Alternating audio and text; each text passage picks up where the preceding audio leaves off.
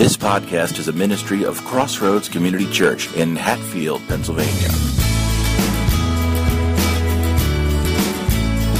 And now, the message. Well, hello. It's me. Good, thank you. Well, okay, everything's good. My mic works. So that's a good start. If you weren't here last week, we probably need to review just a little bit. Even if you were here last week, we may need to review a little bit because this is part 2 of one of our sessions in finding those open doors that God has set before us. And last week, Pastor Mike shared with us some of the thoughts about why we might avoid open doors. You would think that we'd embrace them and just want to go through them, charge through them for the challenge that he presents. It's not always the case, and so we talked a little bit last week about what some of those reasons might be. So as we get ready to review and look at the Jonah Complex Part 2, would you just join me in prayer for a moment? Thank you, Lord, for your word and for what you teach us. Thank you for Christian friends that we can share such times with and we can be challenged together. We were reminded yesterday at our men's breakfast that sometimes it may be faster to go alone and do it ourselves. But in the long run, we make more progress over the long haul if we go with others who have that same passion. That's what we want to do here at Crossroads. So help to open up your word to us, encourage us to go through those doors that you've set before us, even the hard ones. Lord, I do pray for Pastor Mike and Cindy as they're celebrating the installation of another pastor out in Lancaster this morning, that they would have a really blessed time there, catching up with old friends and rejoicing in the work that you're doing out there at Harvest Church. Lord, strengthen us in this hour, and may we go out of here different than we came in a good way. For it's in Jesus' name I pray. Amen. Okay, so here are some of the reasons that we talked about that we might run away from open doors. So just to review quickly, here's some of them. First of all, fear of the unknown can keep us from those doors or can chase us away from those doors. Got to watch out, fear of the unknown. And in Jonah's case, it may well have been that he just was afraid to go to a place like Nineveh. It was a rough place to go. They were people that the Bible describes as evil, but they were vicious in a lot of ways. So maybe he was just afraid to go. We used to serve in an urban ministry years ago in Camden, New Jersey. And Camden, I actually grew up in Camden, so did Denise. And back then it was just kind of your average middle class little community. But over the years, like a lot of cities, it kind of went downhill. And it was a scary place to be. And a lot of churches, frankly, found reasons to be on the outskirts of town or be out in the suburbs because it was just scary to be there. And there was a sense of fear. Not that the people still didn't need the gospel, but maybe somebody else would do it, so we feared. Also, if you have other options, it may be easy to kind of get out of some of the challenges that you're presented with. If you have other legitimate options. Jonah did it, apparently. He had the money, the resources to buy a ticket and go to a place called Tarshish. So just the fact that we have other options sometimes keeps us from embracing the challenges and the callings that the Lord is giving us.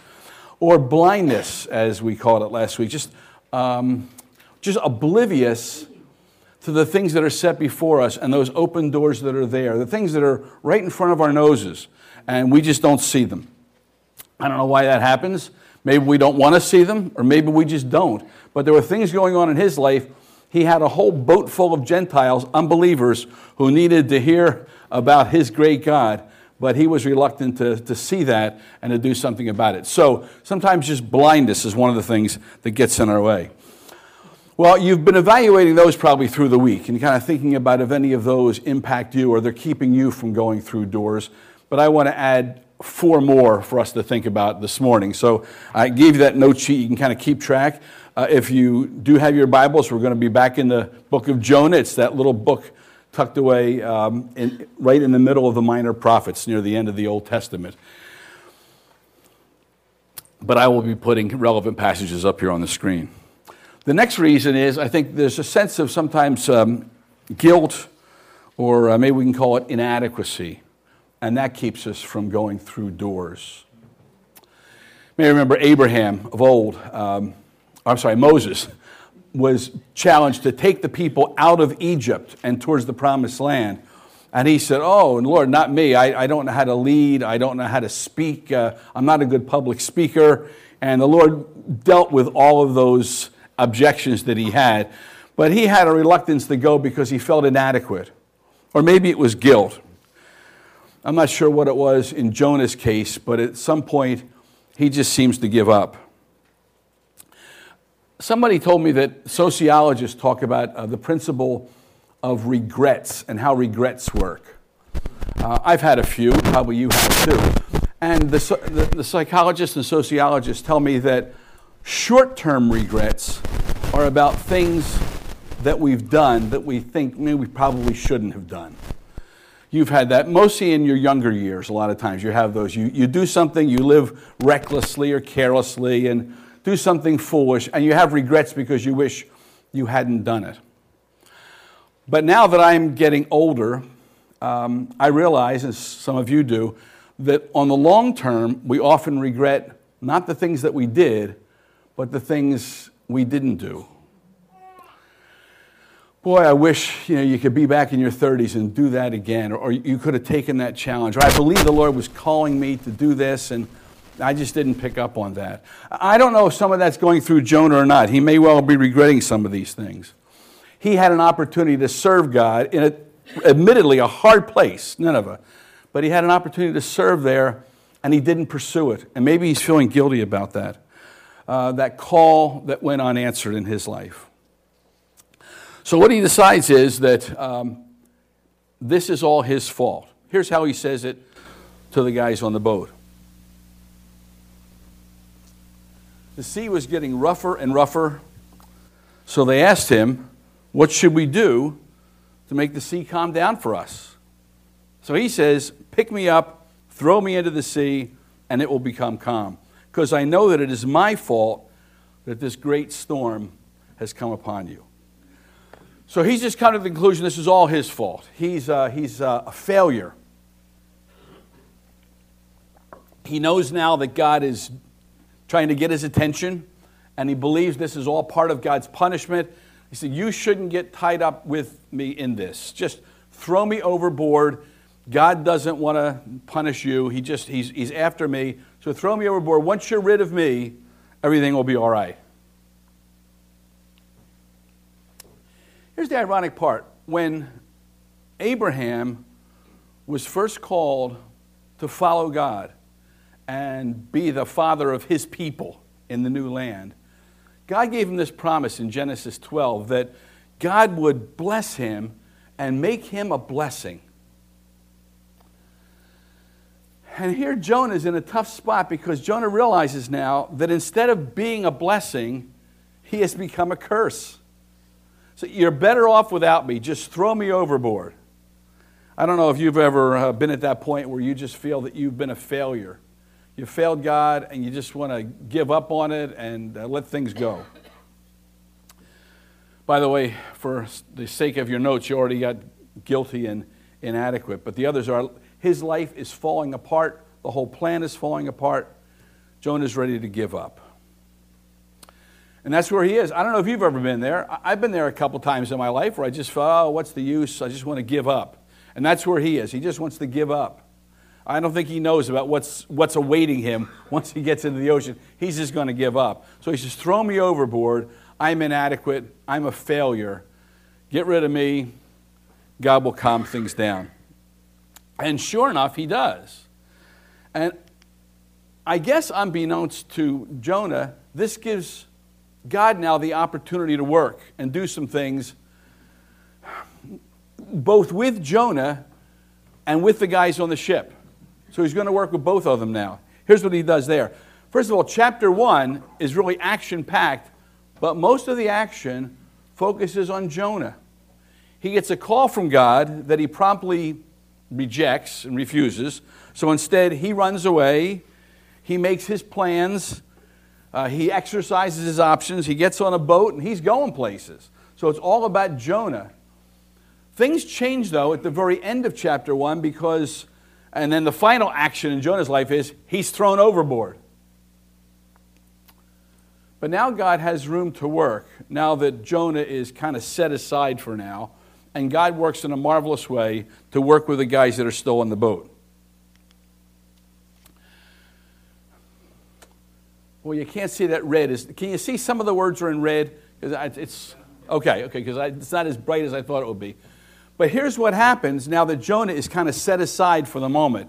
This is kind of a little bit of an aside from the story of Jonah, but here's what's going on while Jonah's in the sea.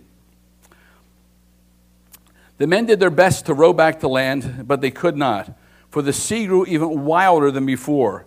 And they cried out to the Lord, "O Lord, please do not let us die for taking this man's life. Do not hold us accountable for killing this innocent man. For you, O Lord, have done as you pleased." And then they took Jonah and threw him overboard, and the raging sea grew calm. And at this the men greatly feared God, and they offered a sacrifice to the Lord and made vows to him. So let me see if you can remember what Pastor Mike said about this, because he made a point of this word that sometimes shows up in your Bible, L-O-R-D, with all caps. Remember? Where it's like a large capital L and then smaller capital O-R-D. Is that how it is in your Bible? Do you remember what Pastor Mike said about that? That's why I highlighted them. That's the name, we call it Yahweh now. That's kind of how they pronounce it. It's the name by which God made himself known to his people. See, before this, they were worshiping all kinds of other gods. They were praying to their gods, "Stop this storm." But now, all of a sudden, they're talking to and dealing with Israel's God. So anytime you see that in your Bible, L-O-R-D, all capitals like that, that means they're talking to Israel's God, not just their gods. And they're in a place now that they have seen what Jonah is going through and understand the punishment that is on him, and that once he's out of the way, they're safe, all of a sudden they want to turn to God. And there's this wonderful revival on the ship, to the point where they make sacrifices and make vows. They devote themselves to Jonah's God, to the God of Israel. They make sacrifices to him. I'm not sure what they sacrifice. That's one of the questions I have as I read through. I'm not sure what they sacrifice. If they had any animals on board to start with, we already know that a little while ago they threw all the cargo overboard. So I don't know what maybe there was some animals left they could sacrifice. So it's the best they knew how, without a lot of background in the Jewish religion, they sacrificed to God as an act of worship. And they made vows to him. They promised their lives from here forward to the God of Israel. So there's this wonderful revival. These pagan sailors come to faith in Christ.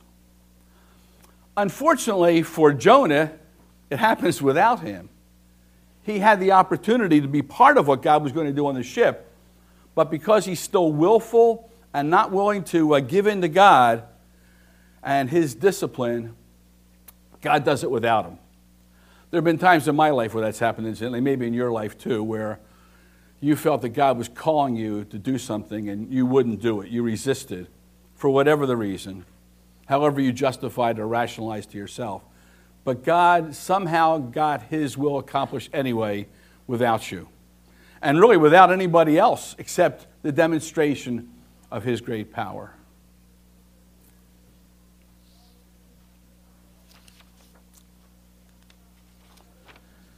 God changes the lives completely of these former unbelieving sailors. They are now, well, we would call them Christians today. They're now children of God back in that Old Testament frame of reference. They're now worshiping the God that Jonah once followed.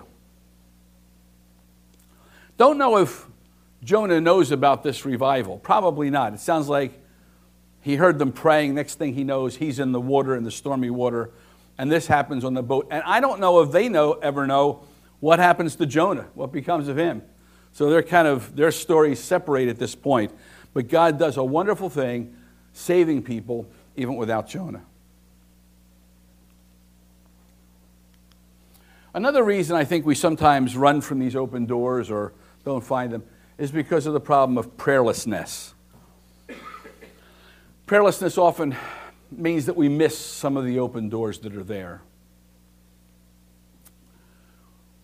When we don't pray, we're not in touch with God, And I don't know how you do it, but when I pray, it's often connected with my reading of His Word. So I read His Word, some portion of it, bigger or smaller, depending on the day. And then I pray to Him. And part of what I'm praying is I'm kind of praying back to Him, talking about what it was that I saw in His Word today, and then also praying about some of the other struggles of life. And often, through His Word, He prompts me to do something that day, and I have to talk with Him in prayer about what it is I think He's calling me to do.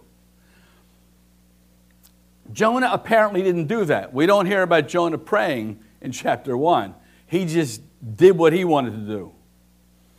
So prayerlessness was one of the things that kind of caused him to miss that open door to Nineveh that the Lord had given him.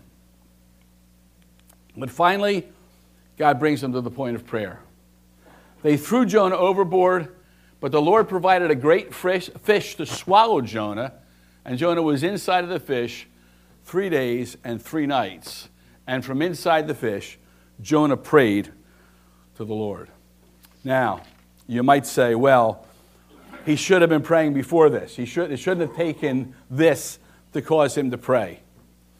Because I know, I've gotten to know you people over the last few months, and I know that you're people who are always praying about things, and you never wait until it's just a last resort. You never wait until you're in trouble to pray, right? You always are praying proactively. I see that in your lives, yeah. But sometimes I'm like Jonah, and I don't think to pray until I'm in trouble. Well, that's clearly the case here. He hadn't thought much about prayer, as far as we know, before this, but all of a sudden, he's a man of prayer now inside the fish. I don't know how this miracle worked. This is a miracle at so many levels. So if you're good at figuring out these miracles, then we need to talk, because I'm not exactly sure how all this happened. He's inside a fish for 3 days and 3 nights. And God makes sure the fish is there. He kind of commissions him. God provided it, so that means God made sure the fish, however big he was in the right place at the right time. The Lord apparently gave him some instructions, like, now, listen, you're going to meet this guy, swallow, don't chew, I don't know, whatever. However, God gave him these instructions. But so he's in this fish, and he survives in a fish for 3 days and 3 nights. I don't know how that works. Some of you are fishermen. Maybe you can tell me that you know about a fish where a man could survive inside of him and come out alive. I don't know. It's a miracle from start to finish, as far as I can tell. So here is Jonah inside this fish, and now he's going to pray. Up until now, Jonah's life has been one downhill track, if you think about it. From the call to go to Nineveh, he goes in the opposite direction. I was even checking on a map where Tarshish is, and nobody's exactly sure, but they think it's a town in what we would now call southern Spain. So it's all the way, and Joppa, of course, is on the coast of Palestine. So that's like as far away in the Mediterranean Sea as you could go in a boat. So he was going as far away as he could. But he went down to Joppa. He gets on the boat and he goes down to the bottom of the boat. Then he goes down into the sea. Then he goes into the fish and down to the bottom. In fact, he says, I feel like I'm at the bottom of the sea inside this fish. So this has been a downhill track for Jonah. Sometimes it's happened in your life where it's just one thing after another and you're just going downhill. Finally, when he bottoms out, he thinks about praying. So my recommendation is pray before this happens. But you don't know. Sometimes it's even hard to see when you're being disobedient, isn't it? Do you always know when you're being disobedient, when you're being rebellious? Because you kind of fool yourself and rationalize it to yourself, and you're even convinced yourself that you're not doing anything wrong, and God takes you down, down, down, and finally you get to the bottom. You couldn't go any lower, and now you think, I better pray if I'm going to get out of this. So it's better to pray all through your life, but even if you don't, when you get to the bottom, that's the time to start praying. That's where Jonah is. So prayerlessness probably got him into this, so he begins to offer up prayer to God. In his prayer, he covers a couple different things. By the way, on your notes, you should have filled in that there's something fishy about Jonah's story. It's a cheap joke, but it was there. As he's praying, he says, in my distress, I called to the Lord, and he answered me. You hurled me into the deep, but you brought my life up from the pit, O Lord my God. I remembered you, Lord, and my prayer rose to you. Those who cling to worthless idols forfeit the grace that could be theirs. But I will sacrifice to you. What I have vowed, I will make good, because salvation comes from the Lord. First of all, he prays for God's help. He says, my life is a mess. Here I am inside this fish. My life could not go any lower. Nothing bad could happen beyond this that I can see. So I just pray for your help. Deliver me. Then he acknowledges his disobedience. He acknowledges his rebellion. He acknowledges his hard heart. And then he says, let me think through God's plan again. Let me see if I can capture this. You want me to go to Gentiles who cling to their idols and tell them about you. That's a hard thing for me to do, but if that's what you mean to do, if salvation is what you mean to be doing, then I'm finally with you. I'm on the same page now. So I think he reassesses God's call and says, essentially, I don't think I'm going to like it, but I'm ready to go through that open door now that you prepared for me. So he's all ready to go. And then the way he's going to get out, because he's inside a fish, wherever that fish is in the Mediterranean, I don't know. But now he's got to get out of the fish. So 3 days and 3 nights later, it says that the Lord commanded the fish, and it vomited Jonah on the dry land. Now I don't know how you want to. I mean, we have a great welcoming and greeting ministry here at the Crossroads, and when you come in, you got a couple people at least shaking your hand and giving you hugs, and I hope you feel special, because we want you to feel special that way. We see celebrities and stars; they always want to come in on a red carpet, and they have all kinds of special demands for what should be in their dressing rooms and all that. So we like to come in and really make a big splash. Well, Jonah makes a splash, but not in a good way. In fact, even in his prayer, he said, I'm just all covered with seaweed and everything, and who else knows what's inside that fish? I don't know.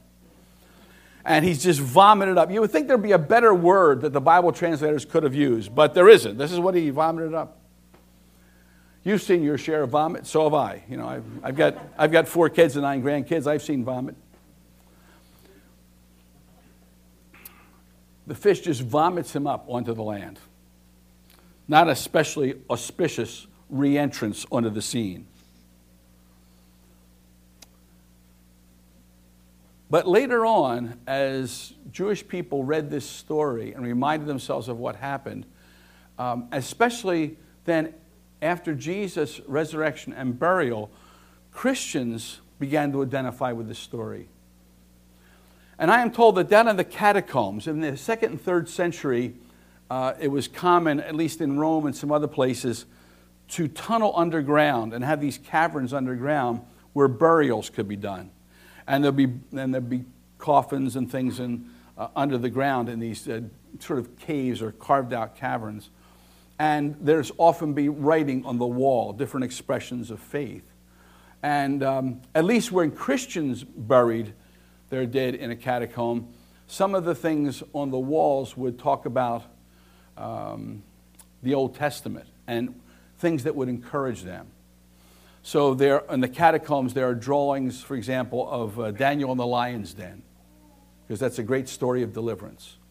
Or in a related way, remember Meshach, Shadrach, and Abednego, who were in the fiery furnace and got out. There are pictures of that on the wall. But the one that most often shows up, I am told, is little crude pictures of the big fish vomiting out Jonah. Now I go, okay, I get Daniel, I get the 3 men in the fiery furnace, I get all kinds of other Old Testament illustrations that would be encouraging, but why would you want to have on the wall next to your grave a picture of a fish vomiting up Jonah?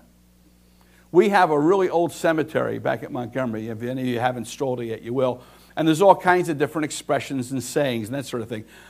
I checked again yesterday, and there's none of them on there that have a picture of a vomiting fish. So it's not something we feel. So why were they so fascinated by a vomiting fish that you'd put that next to your coffin? Well, it's because Jesus made this comment. Some of the Pharisees and the teachers of the law came to Jesus one day and they said, "Teacher, we want to see a miraculous sign for you. Now prove you are who you really say you are. Prove that you're worth following." So they said, and he said, "None will be given except the sign of the prophet Jonah. For as Jonah was 3 days and 3 nights in the belly of a huge fish, so the Son of Man will be 3 days and 3 nights in the heart of the earth." So Jesus says, what you learn from the miracle of Jonah is that God can bring somebody back from the dead. Now, in the case of Jonah, everybody just thought he was dead, but he gets vomited up on the land and we go, "Oh, you're a mess, but you're alive." Jesus was in the tomb 3 days and 3 nights, and he is gloriously delivered from that and walks out of that tomb on what we now celebrate as Easter morning. So because of that reason, because that connection Jesus makes with Jonah and his own resurrection, the early Christians said, "We're going to put a little symbol of a vomiting fish next to my tomb because I believe that just as Jesus was raised, just as Jonah was delivered from the fish, so one day, so will I." So prayerlessness turns into prayerfulness, by the way. The thing that happens next is, to me, maybe the most exciting thing in the story. Here's how chapter 3 opens up. "Then the word of the Lord came to Jonah a second time." Isn't that cool? How many of you thank God for second chances? I mean, I know I do. Huh? Did you deserve that second chance? No. But God is good and God is gracious that way, isn't he?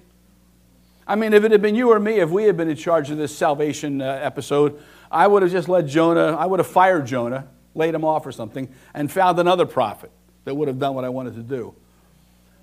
But it appears that God is just as concerned about what happens to Jonah and the training and disciplining of his life as he is about the unbelievers on the ship and the unbelievers in Nineveh.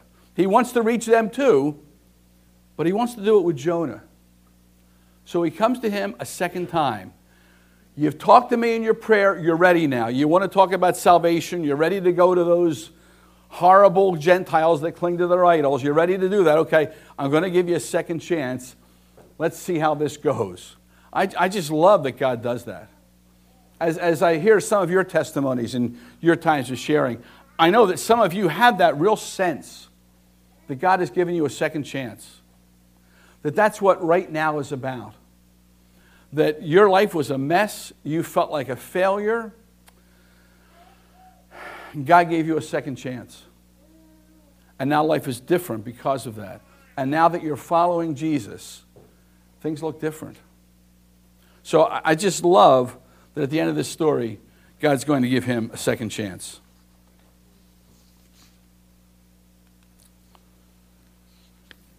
Now we got two other things that I think we almost have to discuss together.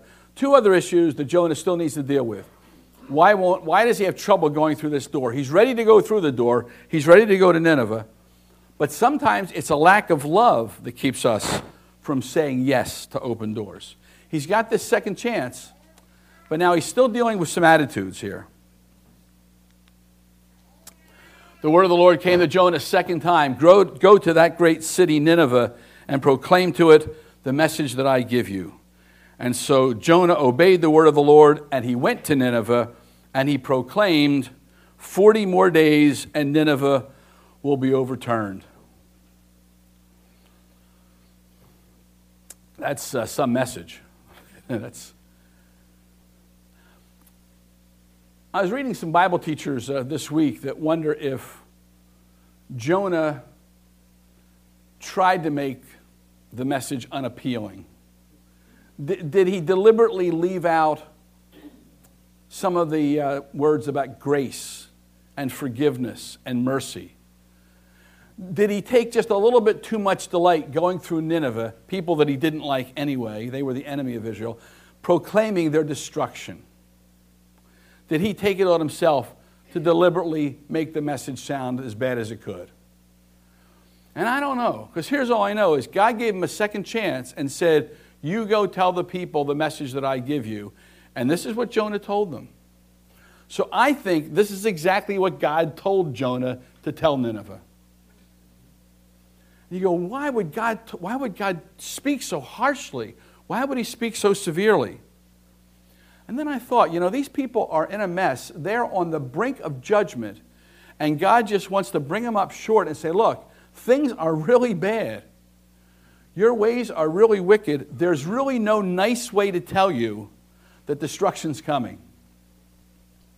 I mean, if my granddaughter is going to put her finger in the socket, I don't say, now, honey, if you do that, we can rush you to the hospital and Poppy will be there to sit with you. The nurses will be very nice.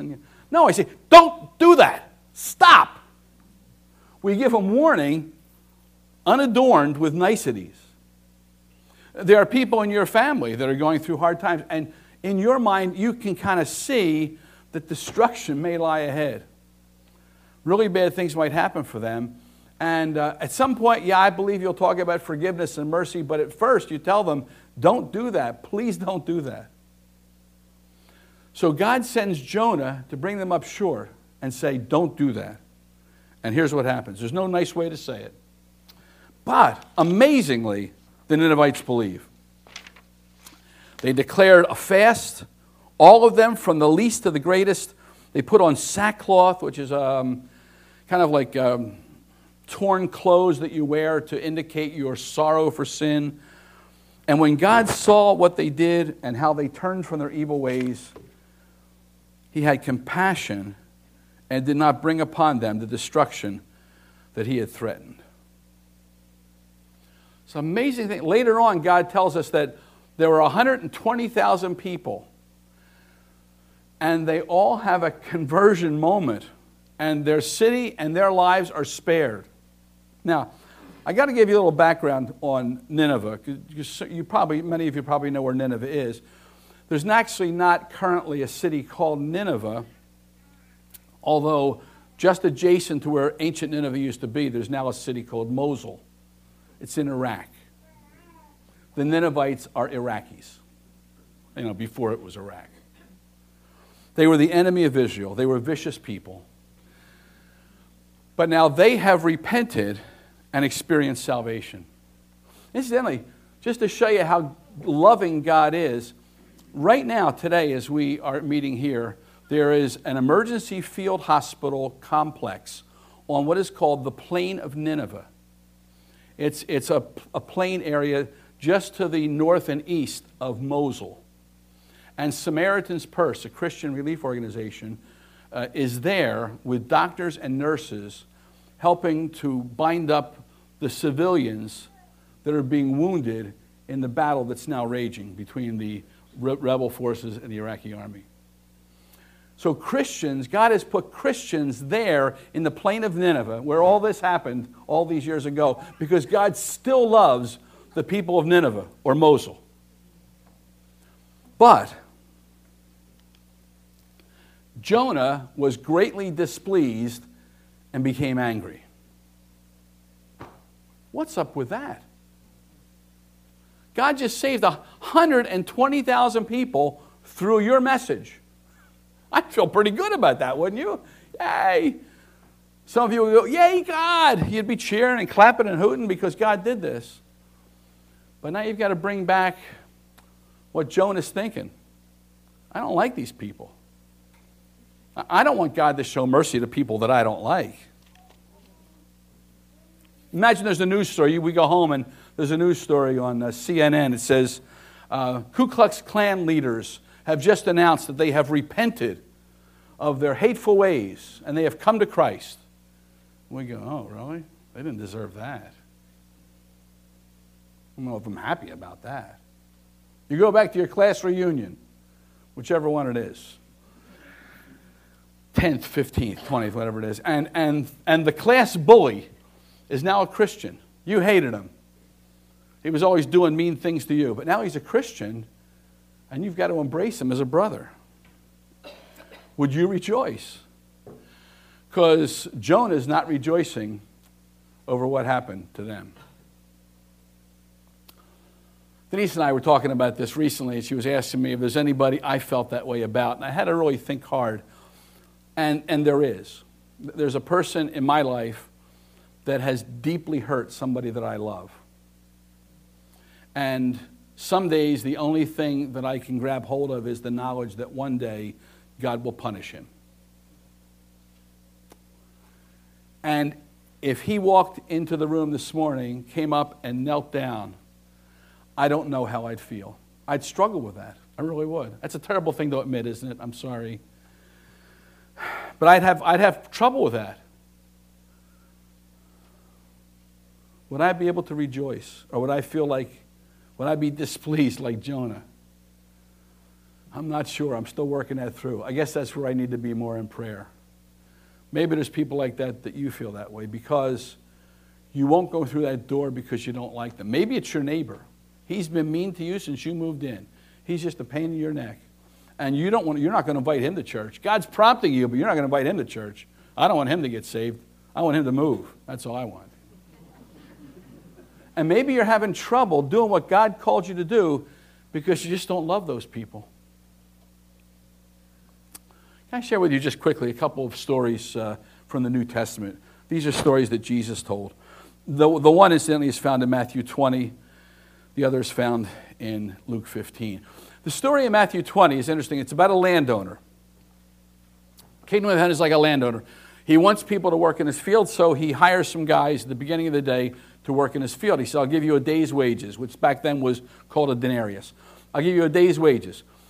3 hours into the day, he goes out, and there's still he finds some people that still aren't working, and he calls them to come in, and I'll give you a day's pay if you come in and work for me. He does that again in the 6th hour, and in the 9th hour. He's always looking for people who don't have anything to do and aren't working in a meaningful way because he knows these people need to provide for their families.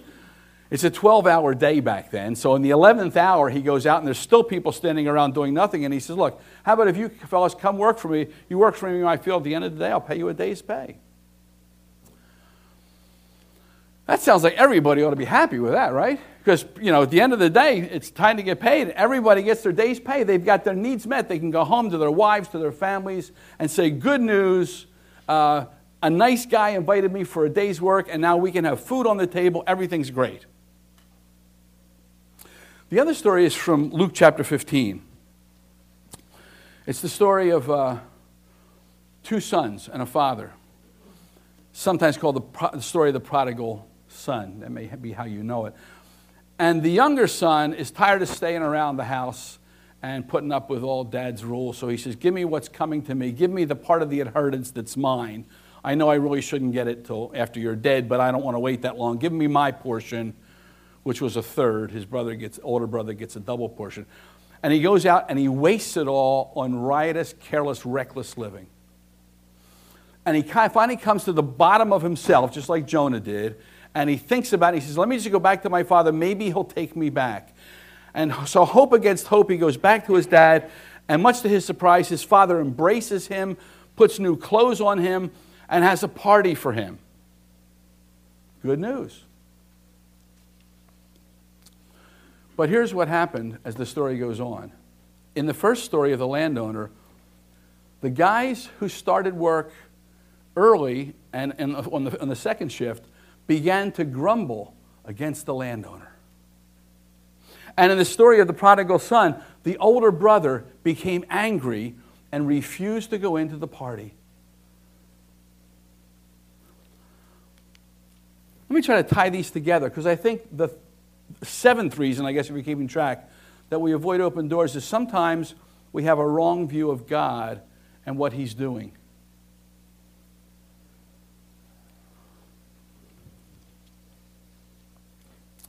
Listen as God explains Himself to Jonah.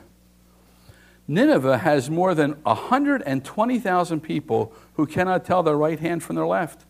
Should I not be concerned about that great city? And then Jonah says, oh Lord, isn't this what I said when I was still at home?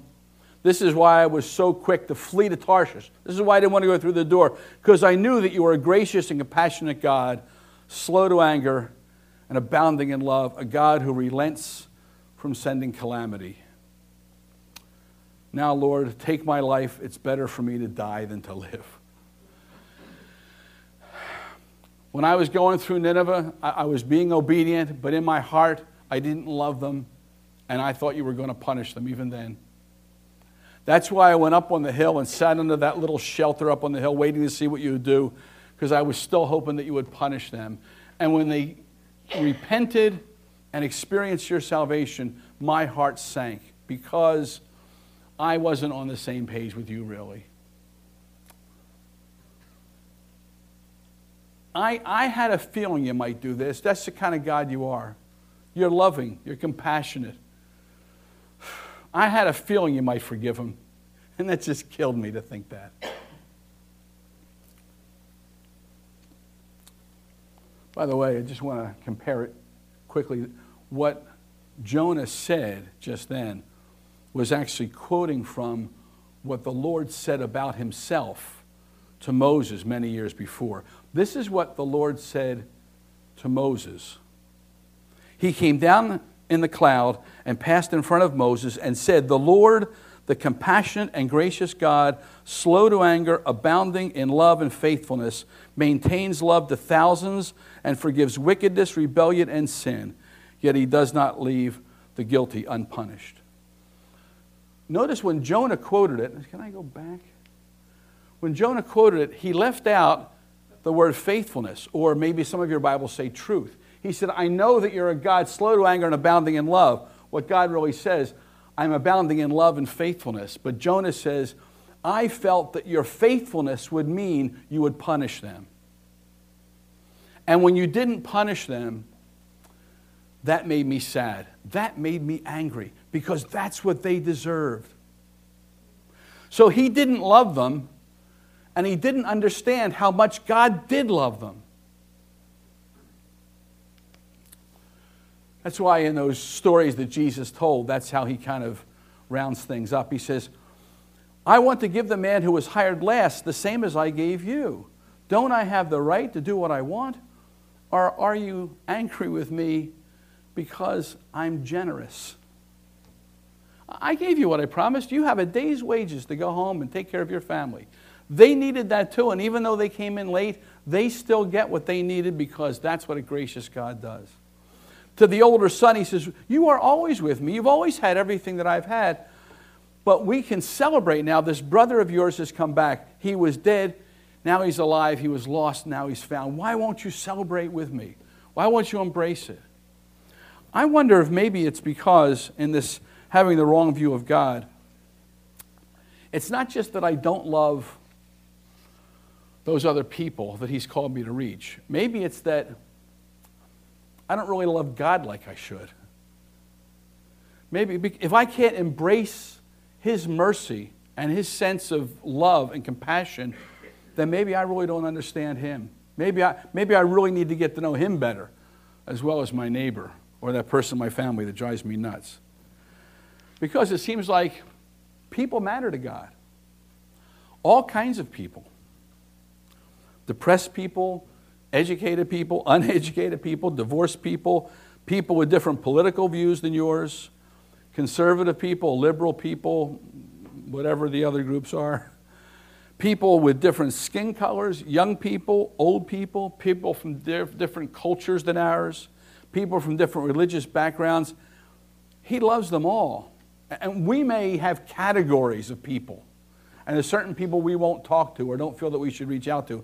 But God doesn't see it that way. He wants us to go and reach them all. People really matter to him. And sometimes the doors that he opens are opportunities for us to go in and share his grace, just by not only by the things that we say, but by the things that we do. So what is it in your life that's keeping you from going through a door that you believe God is calling you to do? On the back of your little note sheet, I kind of put a circle. It's up to you to make a pie chart out of that. I know some of you hated graphs and pie charts in school, so you'll skip that one. But if you gathered it, try to figure out, of the 7 things we talked about, there's something right now that you believe God has called you to do, a door he's calling you, inviting you to come through, and you're not sure if you want to. You're holding back. So try to figure out which is probably it's many of the 7. What's the big wedge? Is it fear? Or is it lack of love? I just don't care about those people. Is it that you don't feel that you're on the same page with God and you have a wrong view of Him and what He's about doing? In Luke 18, there's this picture of a Pharisee. And he's going up to the temple to pray. And at the same time, there's also a fellow who is a tax collector. Nobody liked tax collectors back then. Even less than we like them now. Because basically they were sort of traitors and cheats. But he's praying, he's asking to be forgiven by God. He's pounding against his chest. He won't even look to heaven because he feels he's unworthy. And here's the Pharisee off in another corner. And the Pharisee's raising his hands to heaven, looking up to heaven, and he says, God, I thank you that I am not like other men, like robbers, evildoers, adulterers, or tax collectors. That's the heart that Jonah had. That's the heart that God wants to keep us from. That notion that we're somehow different than those other people He's called us to reach. Because God doesn't have the same hang-ups that we do about these people. He wants us to reach them all. Some of these categories who you were before you came to Christ, or still are, and we'd love you anyway.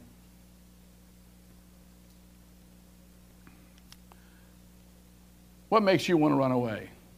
What fears do you need to confront in your life? Have you prayed about the challenge that God's put before you? And if not, why not? Why don't you like the people on the other side of that door where you have to go? And what if you're really avoiding God? What if He's on the other side of that door to walk with you into the challenge? What if you're really just avoiding Him? What if you don't understand what His purposes are? And once you figure that out, what will you do about that now? Because the next move is yours. Maybe it's going to that neighbor that really bugs you, but you know you just need to go to them and talk with them and be nice to them. I know you lent them a lawnmower last year and they haven't given it back yet. But when you go over, don't even talk about that. Invite them over for dinner. Invite them to church. Get to know them. Maybe it's somebody in your family you've made promises to and you know you should have kept them, to your kids, your grandkids, and you've been avoiding that, but you need to keep your word. Maybe you need a heart adjustment about some ex-friend, ex-whatever. Maybe God's calling you through that door to change your attitude about those people. And you've been avoiding that door for as long as you can remember. Figure out what it is, pray about it, and then ask God, what can I do this week to go through that door?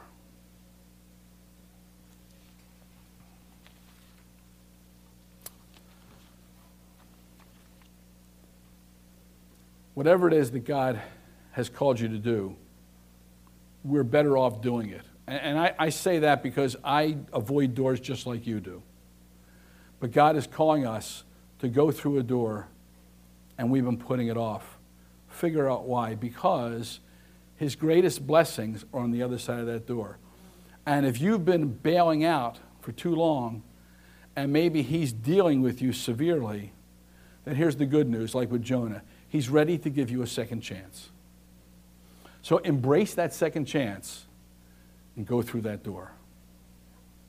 By the way, next week we're going to talk a little bit about, I guess in our final session or nearly on going through the doors, why is it there are some doors that just don't seem to open?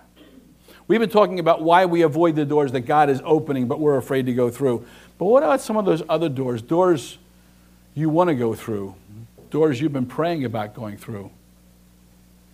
What about them? Why does God have closed doors? And what do we do about it? How do we respond?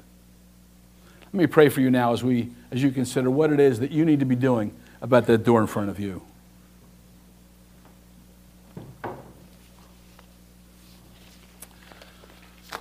First of all, Lord, I thank you for being a gracious and loving God.